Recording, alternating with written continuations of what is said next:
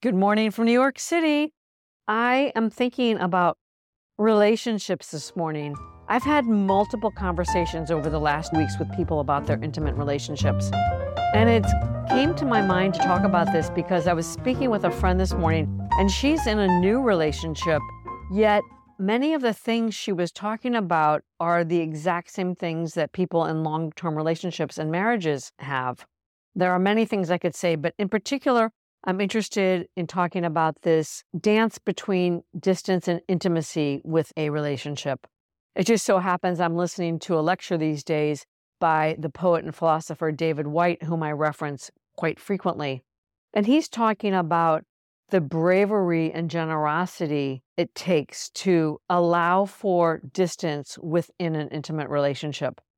Now, it's one thing when the distance is that someone kind of bails on you and buries himself in their work or is avoidant and can't face the issues in a relationship.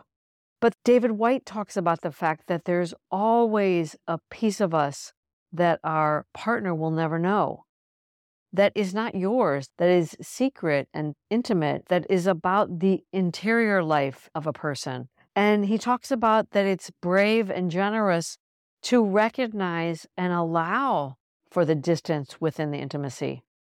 He also talks about recreating, rediscovering, coming back to the intimacy when there is distance within a relationship.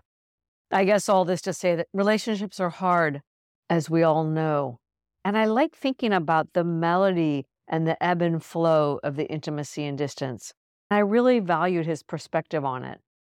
I'm going to go on and read my letter to Lucy. By way of background for those of you who may have stumbled into this episode, episode 56 is called Transmuting Old Stories, and I'm talking about this little bit of shame that I've been carrying around for a long time, and it's this story I have in my head that's weighing on my heart that I finally released by writing a letter to my friend Lucy Wallace.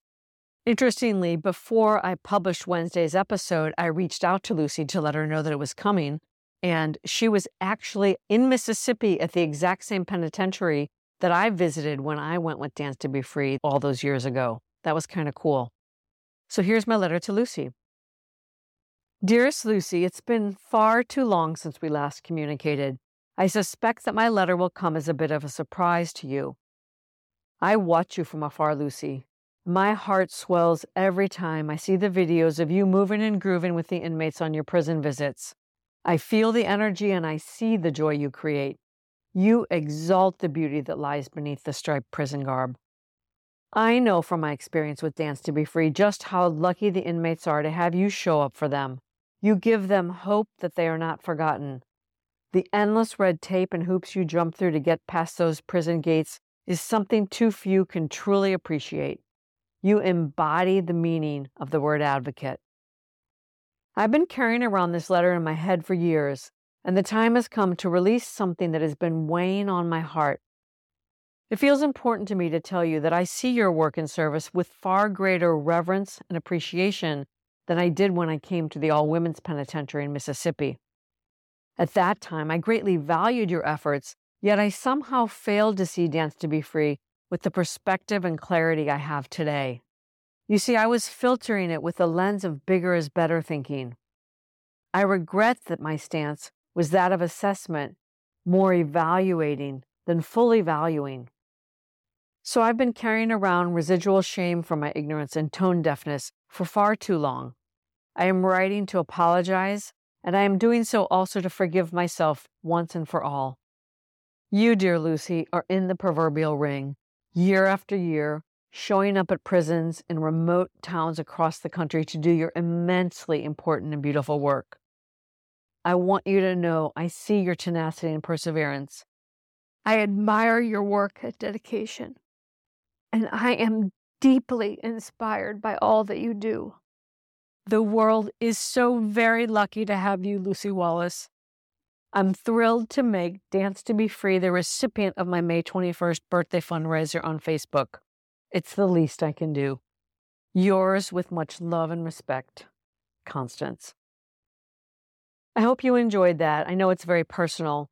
And ultimately, I shared it simply to drive home the point that self-forgiveness is so important A little while back, I referenced a Stanford University study on forgiveness and self-forgiveness and the things we have difficulty forgiving ourselves for.